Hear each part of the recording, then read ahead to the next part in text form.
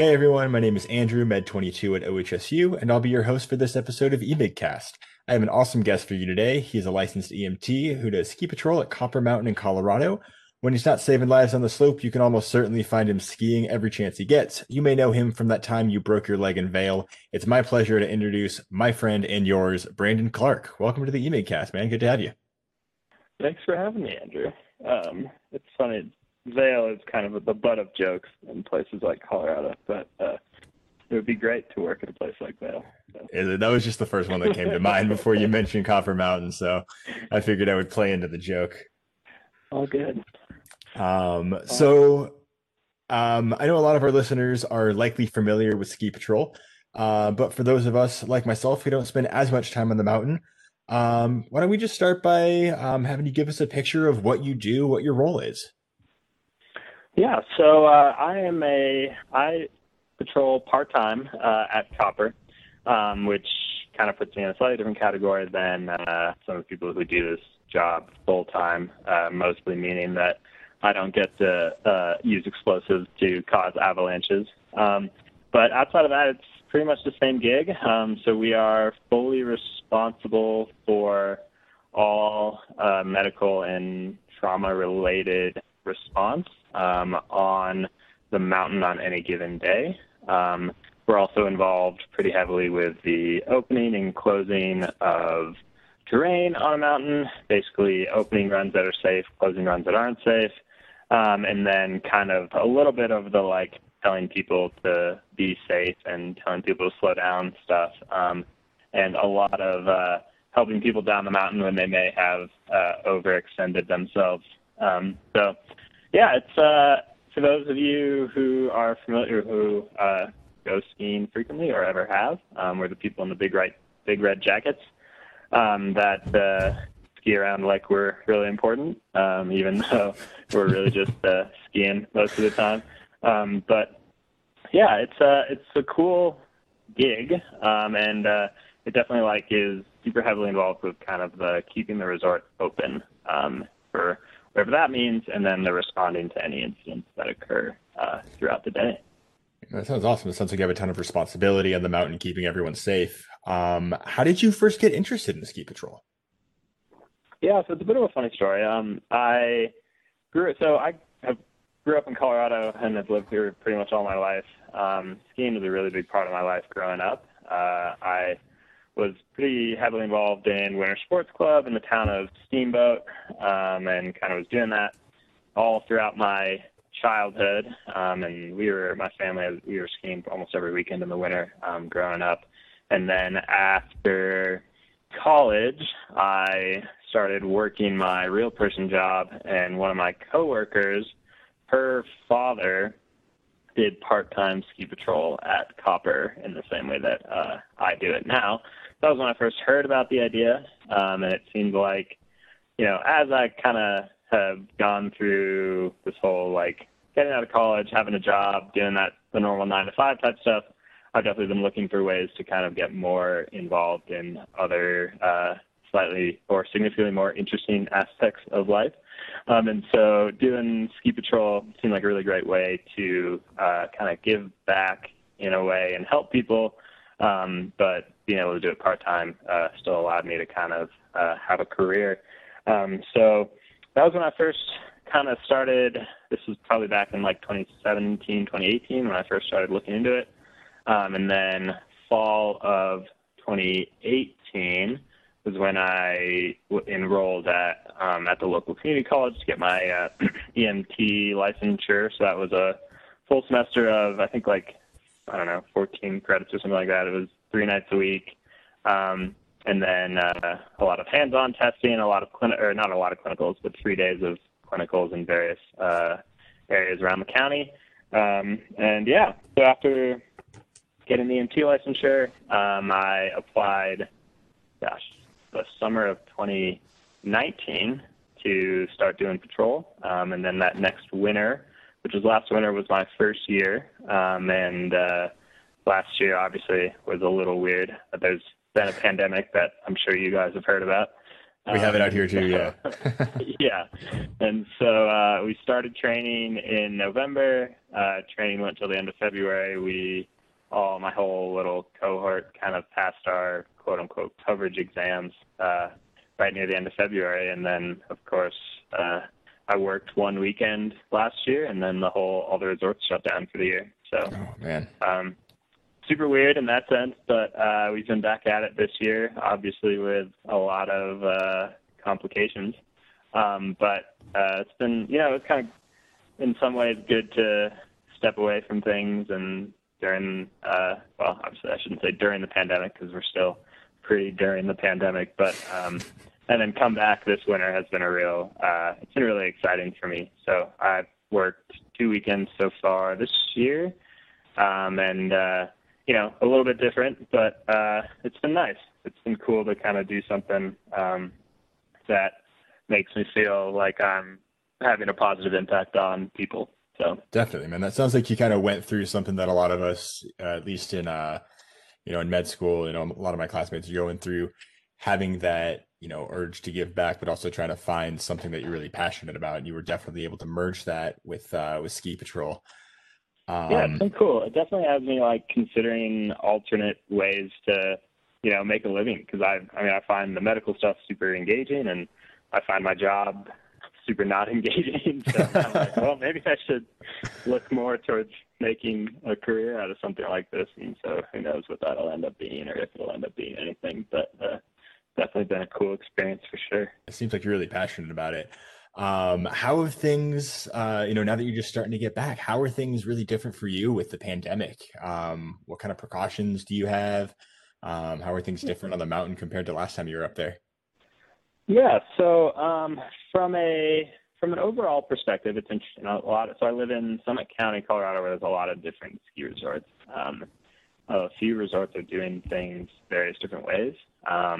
At Copper, what we're doing this year is we're requiring reservations for parking, but not reservations to actually ski. So they're kind of trying to limit the amount of people who are at the resort on a given day, but not formally limiting the actual number of people. So it's kind of an interesting balance in that. And other resorts are having required reservations for all skiers every day, and other resorts are doing basically nothing and just kind of having COVID precautions in place, but not formalized rules and restrictions. And everyone's kind of working with the various counties and the state and, doing the best they can. It's an interesting dilemma, right? Because I live in, a town that, the vast majority of how the town works is based off of tourism coming from these resorts. And so I'm, lucky enough that my actual job isn't related to this. So, I've been employed and busy and doing stuff this whole time, but there are a lot of people here who haven't been quite as lucky. And,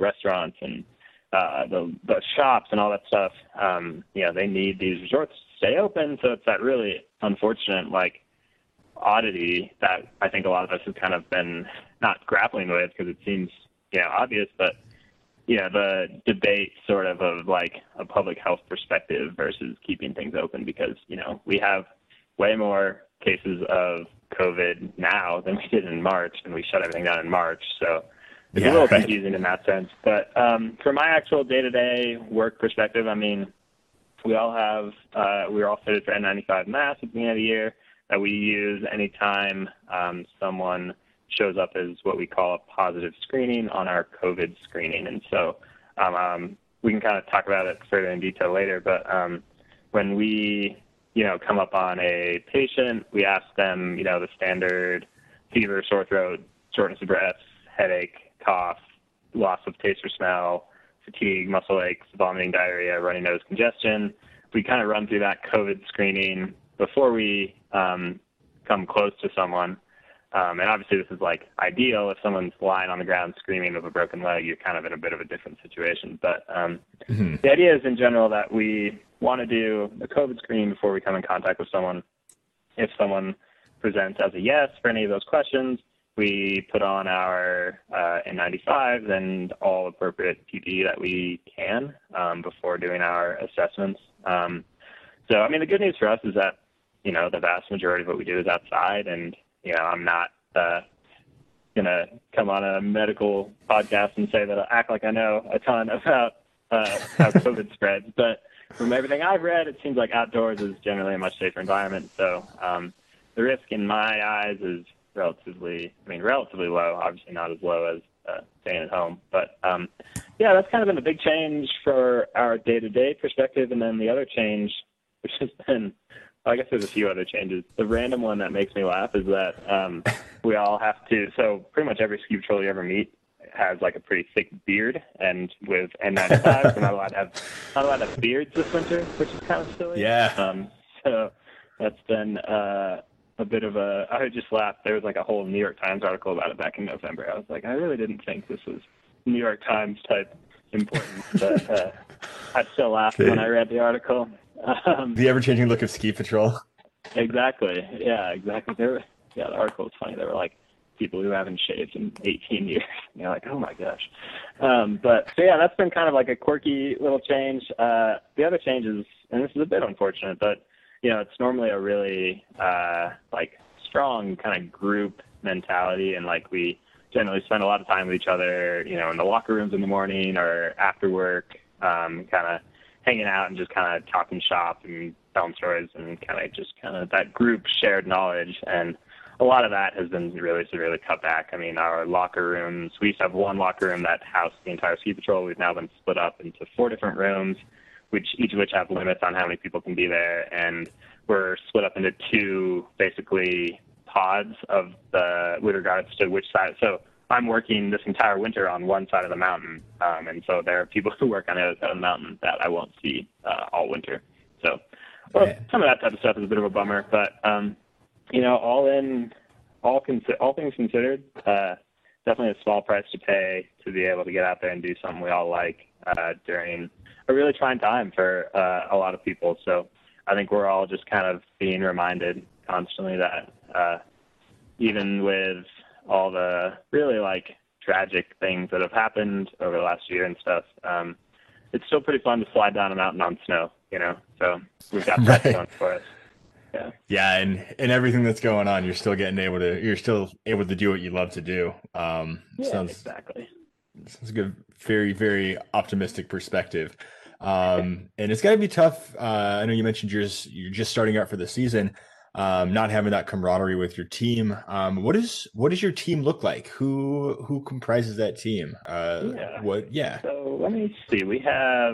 I'll pull up the information from today. I think we have like 40 patrollers work in total at Copper Mountain. And so I think we have like 30 some full-time patrollers. So they work 5 days a week. And then there's like a dozen of us who are part-time. So we're only on the weekends. And so I'm there every other weekend with so I think every weekend day we have about 6 people, I think. And so, yeah, it's an interesting group. You know, you get a lot of people who've been patrolling for years and years and years. You know, the guy who's kind of in charge of our volunteer program has been working at Copper Mountain for 38 years. I think this is his 39th year of ski patrolling. So you get people like him, and then you get a lot of people who are, you know, kind of seasonal employees who kind of, last year there was a few people who came up from the Southern Hemisphere in New Zealand and Australia. You get a lot of people. It's definitely I wouldn't say it's a diverse group, but it's diverse in terms of people's experiences for sure. The bare minimum of medical expertise is being an EMT. There are a handful of paramedics, a handful of people who are what we call like medical volunteer professionals, I think, or something along this line. I guess it's kind of an oxymoron of a term, a volunteer professional. But we have people who come in on the weekends, like we have multiple emergency room doctors, people of that ilk, who are basically our backup for the real scary stuff. So it's a really interesting group for sure. A lot of really funny, you know, salty people who kind of work hard and I always kind of try really hard when I'm there, because obviously I'm just there on the weekends. I try to do all the stuff that no one else, that full timers get real tired of. So I do a bunch of the junk work that I figure it helps these people out, and there's definitely a bit of a variation between the people who are like snow professionals and get out there every day and go up and they're analyzing snow and like responding to all sorts of different things throughout the day, and then the people like me who show up on the weekends and just try and stay out of the way while being as valuable as we can. So, but sure. It's a really cool group. There's a lot of really super brilliant people, and really just like responsible, and the experience or the amount of experience that a lot of these people have is something that I'm always kind of in awe of, because there's always someone to answer my questions, which is really great, because I have a lot of questions throughout the day. So for sure. Works out well. Yeah. Yeah, it sounds like that's a really exciting, diverse group of people. Kind of interesting that you brought up there can be emergency med docs up on the hills. For our listeners, if that's something that you're interested in, that's a pretty rad career path. Yeah. And something you brought up a little earlier that I really wanted to talk about is once you get to a patient, you brought it up when you were talking about COVID, but I wanted you to maybe walk us through your perspective from getting a call about an injury and then maybe all the way through patient handoff in the emergency department. Yeah, so our incident response, everything is run, it's very similar to, I would imagine, most emergency medical response, right, in the sense that everything for us begins from our dispatchers. So two sides of the mountain, we have two different dispatchers, depending on which side of the mountain you are. That determines who is your dispatcher for the day. It normally begins with a call over the radio from the dispatcher to our like all mountain radio line, basically saying, attention ski patrol, we have a report of a 1050, which is the code for like a skier related injury. So it'd be like, attention ski patrol, we have reported a 1050 in like Central Park. So this is what happened to a buddy of mine over the weekend, or a fellow patrol over the weekend. There was a call out about a 1050 in Central Park, which is the terrain park at Copper Mountain. So my buddy was sitting outside, and he radioed back to the dispatch saying that he was going to take it. So you kind of load up all your stuff, you grab a nifty little ski patrol toboggan, and head down the hill. The toboggan is basically just, for the most part, it's our mechanism of getting people who can't ski anymore down the hill, but we also have kind of basic splinting and, stuff to keep you warm in the toboggans. And then every patroller normally carries a lot of kind of basically like a basic trauma/med sort of pack of things. And so for mine, I have like various splinting mechanisms, from triangles to a sling to a SAM splint, and then a bunch of stuff just for any lacerations, all sorts of gloves and blood, gauze, stuff like that. And then not a crazy amount of medical stuff, but we do have within the buildings, we have oxygen, and we have, a defibrillator, and then there are various drugs and stuff that our paramedics on staff can use on the hill. And so once you kind of load up everything that you think you'll need, you kind of head out from your duty station, get down to where the person that you're responding to is, and then call back to your dispatcher, let them know you found them, and then switch off of our general channel, radio channel, onto a private channel so that we can discuss, secure patient information, as well as any specifics about the what's going on. Obviously, you don't want to broadcast that too widely. And so right. This year we have our COVID screening, which is the first thing that we do. And then after that, it really just becomes so everything, I always fall back on what was our EMT training, right? So it becomes, A, B, C. So your airway, your breathing, your circulation, which I'm sure is not exactly breaking news to anyone who's listening to this podcast.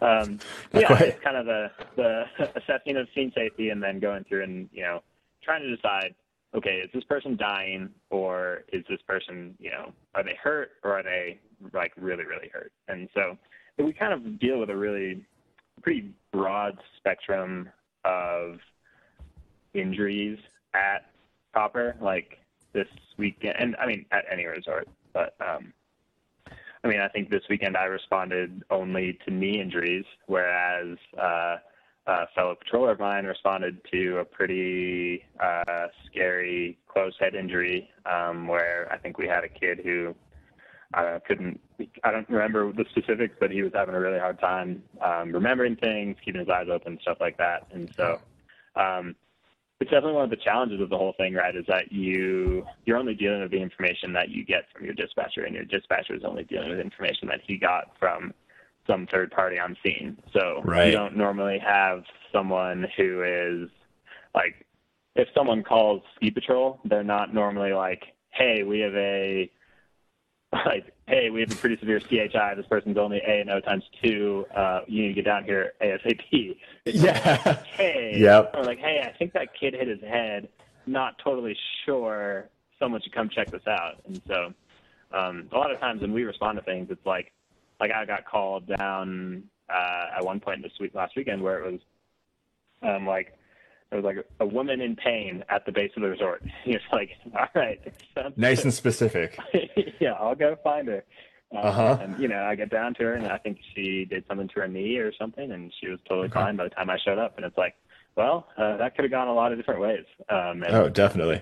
It's nice when it's relatively straightforward, and obviously it's a whole different plan of action when you get there and you realize you're in a real sticky situation. And so what generally the kind of the path there, what happens for us is if something is really scary, basically you kind of have that determining factor of like, okay, do we need to stay here and perform, emergency medicine, or can we pack up and get them down to the base and transport it as quickly as possible to the clinic that is at the resort?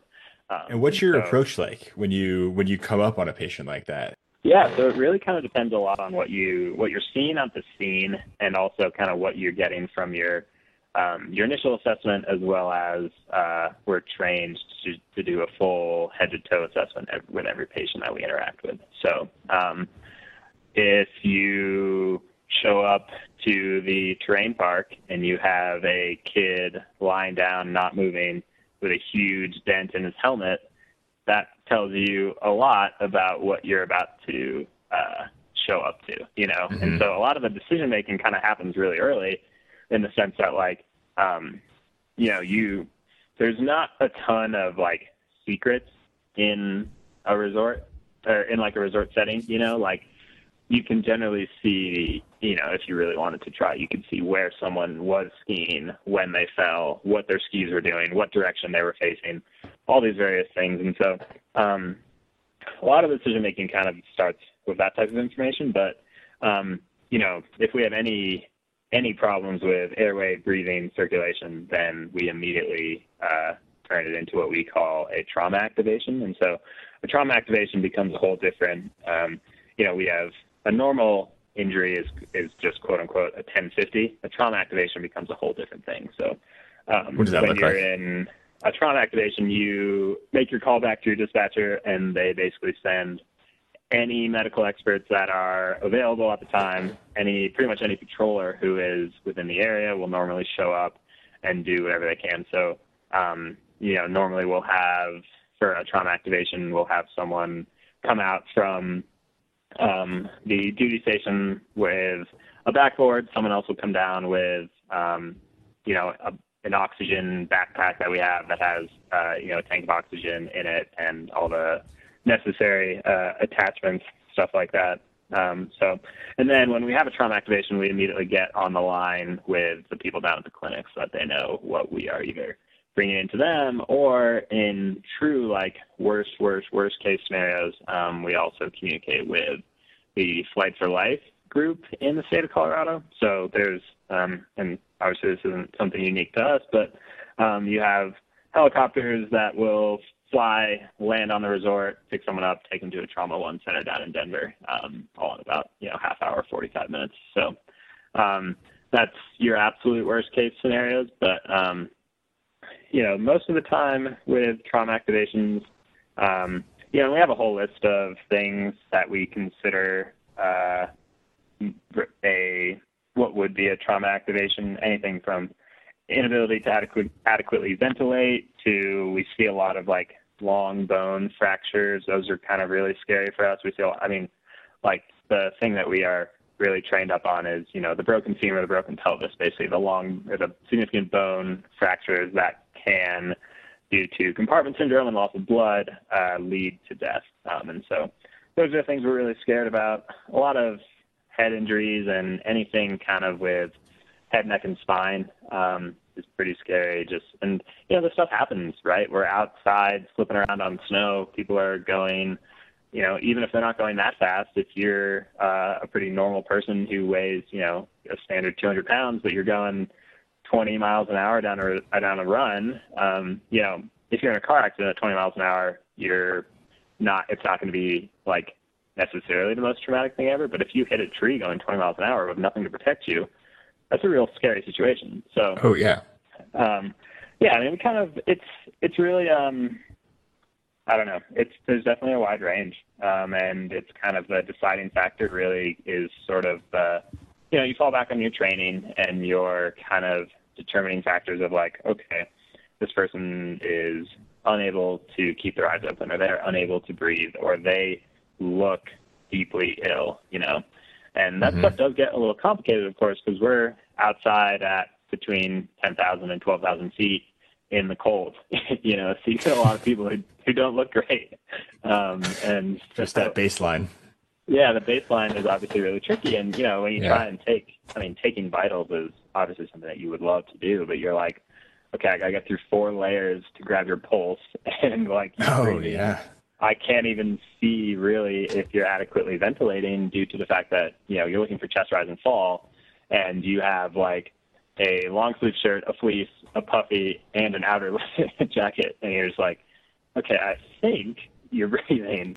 And, it's easy to make light of this stuff, but obviously it's really scary when you're actually in that situation and stuff. So, it's kind of the best thing I always kind of feel about doing ski patrol is that you are never alone. You always have additional resources. There's always people who are happy and like duty bound to help, And so a lot of kind of the hard decision making falls on you individually, but basically no one's ever going to, if you ski up on someone who you think might have, for example, like a femur fracture, and you're not 100% sure, but you think it might be the case, if you call that a trauma activation and you bring 6 ski patrollers down to try and set traction on this person's femur before loading them up and getting them in a sled, or if you activate everything down to the Flight for Life group because you're really worried that this person might die if they bleed out,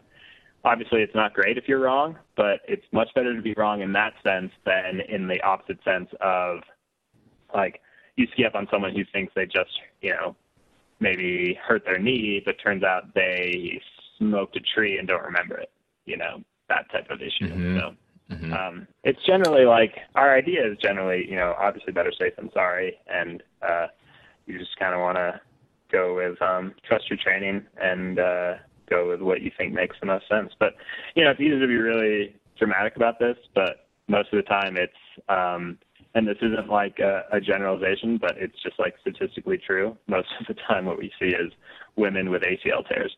And it's just something about the way that skiing works and the way that like the human body works and stuff like that. But I swear of the, dozen or so things I've responded to over the last year and a half that I've actually been on scene for, I think the majority are ACL or other knee injuries. So there's always a chance of really scary things, but the majority of things are not so scary. I was actually looking this morning, the local paper here in Summit was showing some statistics, and this is from, this is from 2017, 2018, and there were 2017, 2018, an estimated 12.3 million skier visits in Colorado.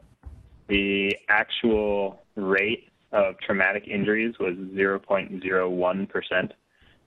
So most people. So yeah, 12.3 million skier visits and 1,400 traumatic injuries were reported across the whole season. So, there's a lot of scary stuff. And I mean, when you do the math on that, that's 9 a day, I think. That's a lot of traumas.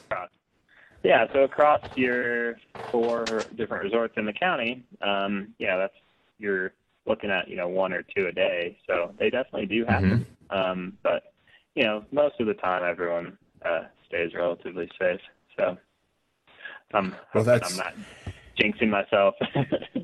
It's reassuring to hear that the percentage is very low.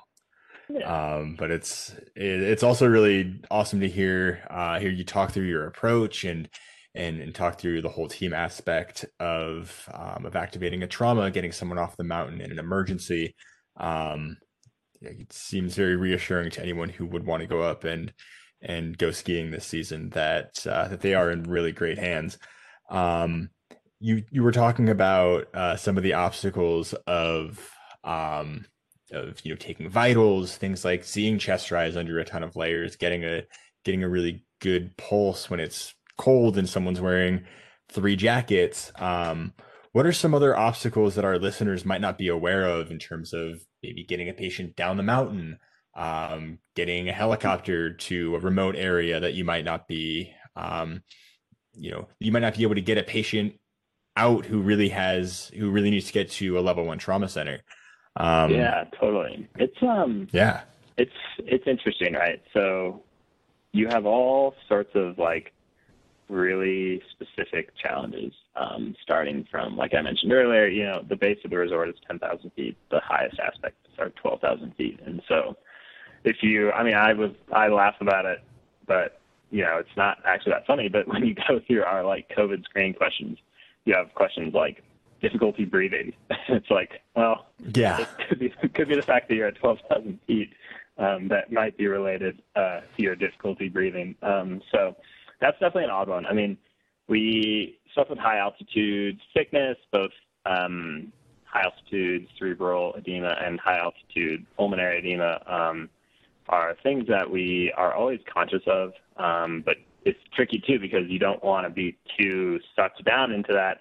It's almost like I forget what the psychological thing is, but when you have a day where you feel like you're seeing a ton of like yellow cars or something, you'll think that you're seeing more yellow cars than you're actually seeing, something along those lines, where it's like, due to the fact that we are at high altitude, we're always thinking about the impact of high altitude on patients.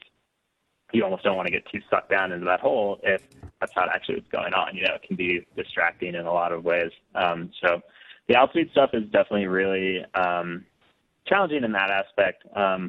Also, I mean, we get a lot of people who come visit Colorado from places. I mean, the vast majority of the United States and the world are at sea level or within a few thousand feet of it, and we are at significantly higher altitude than that. So that causes like actual physiological challenges for a lot of people. I mean, there's a guy I skied up on last year who I think flew in the night before from, I want to say, Texas, had spent one night at altitude, woke up the next day, had a beer before skiing, got up to the top of the hill. He was at 12,000 feet and he couldn't stand up. And I skied up on the sky and I was like, oh my gosh, hey man, are you okay? And he was like, oh yeah, I'm fine. And you're like, I don't know if you are actually. So that stuff's definitely tricky. And, you don't get a lot of people who are under the influence of things, but it happens every once in a while. And you're just kind of like, I don't know if you knew what you were doing when you decided to consume an alcoholic beverage at 10,000 feet. But that's what's interesting. But the weather changes a lot, and that's uniquely challenging in that sense. Just where it's like, if you show up on a patient who's in a tremendous amount of pain, you want to do everything you can to comfort them immediately. But if it's freezing cold outside, you also know that you will increase their comfort significantly more if you get them down to the clinic and get them inside as soon as possible. So it's almost like the short-term sacrificing of immediate comfort for a better long-term solution. And, you know, obviously, and there's also just stuff of being conscious of hypothermia and things like that, which are very real concerns out in this environment. So that stuff's tricky. Yeah, I mean, I think there is kind of a lot of, it's been interesting this year. Everyone's supposed to be wearing masks at all times, which is great.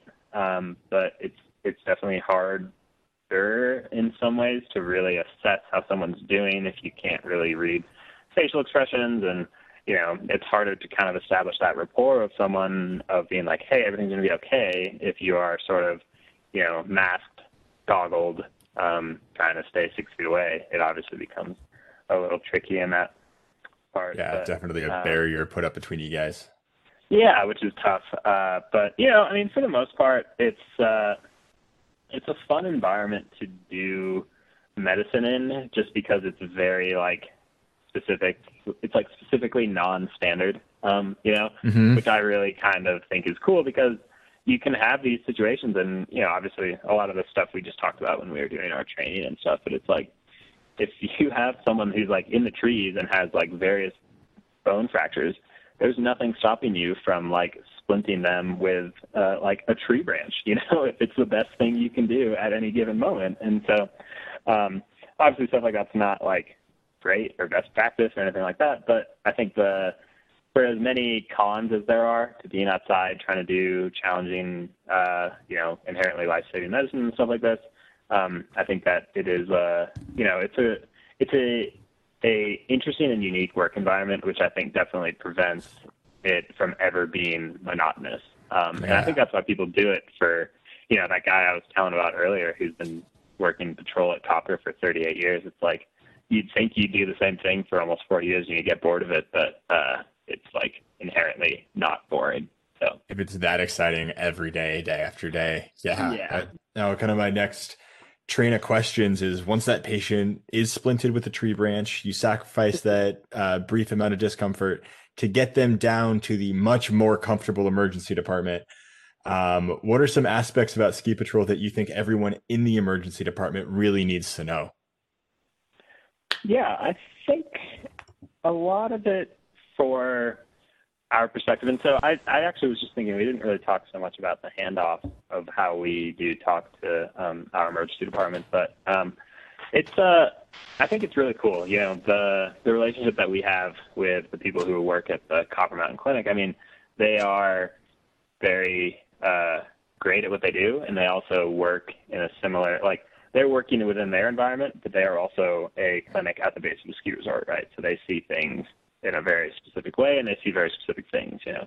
I tell every person who I ever ski up on who has a knee injury that, like, look, I understand that you want to go home and see your doctor in Georgia to look at your knee, but your doctor in Georgia hasn't seen a dozen ACLs in the last week, you know. So, like, there's definitely kind of a knowledge base that comes with working in a very specific environment. And so I think for like things that come from ski patrol that relate to an emergency department, I think it's a lot of, you know, keeping an open mind to all possibilities and all possible outcomes, which is obviously not it's not rocket science, you know, but I think that a lot of kind of the stuff that we do being outdoors, and, you know, you kind of have to be able to really focus on finding out what is wrong with someone without necessarily relying on, you know, a lot of the things that you have in an emergency department. So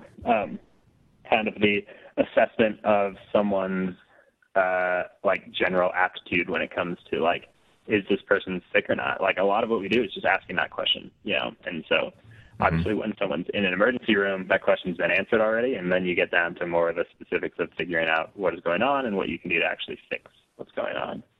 But I do think too, a large part of what I think is, you know, in some ways my favorite part of doing this whole job is the kind of establishing the rapport with someone. And I think that's super applicable for all forms of medicine, obviously, where it's you're interacting with someone at the absolute worst moment of their day and possibly the worst moment of their week, month, year, life, if it's really scary. And so just kind of being able to provide a comforting voice and ensure that everything that you can do will be done, and ensure that this person's in good hands, and ensure, I mean, when I think about it from like a 10,000 foot view, it is really wild that people come skiing at Copper Mountain, take a fall, and then I load them into a toboggan and they just trust me to ski them down to the bottom of this mountain, you know?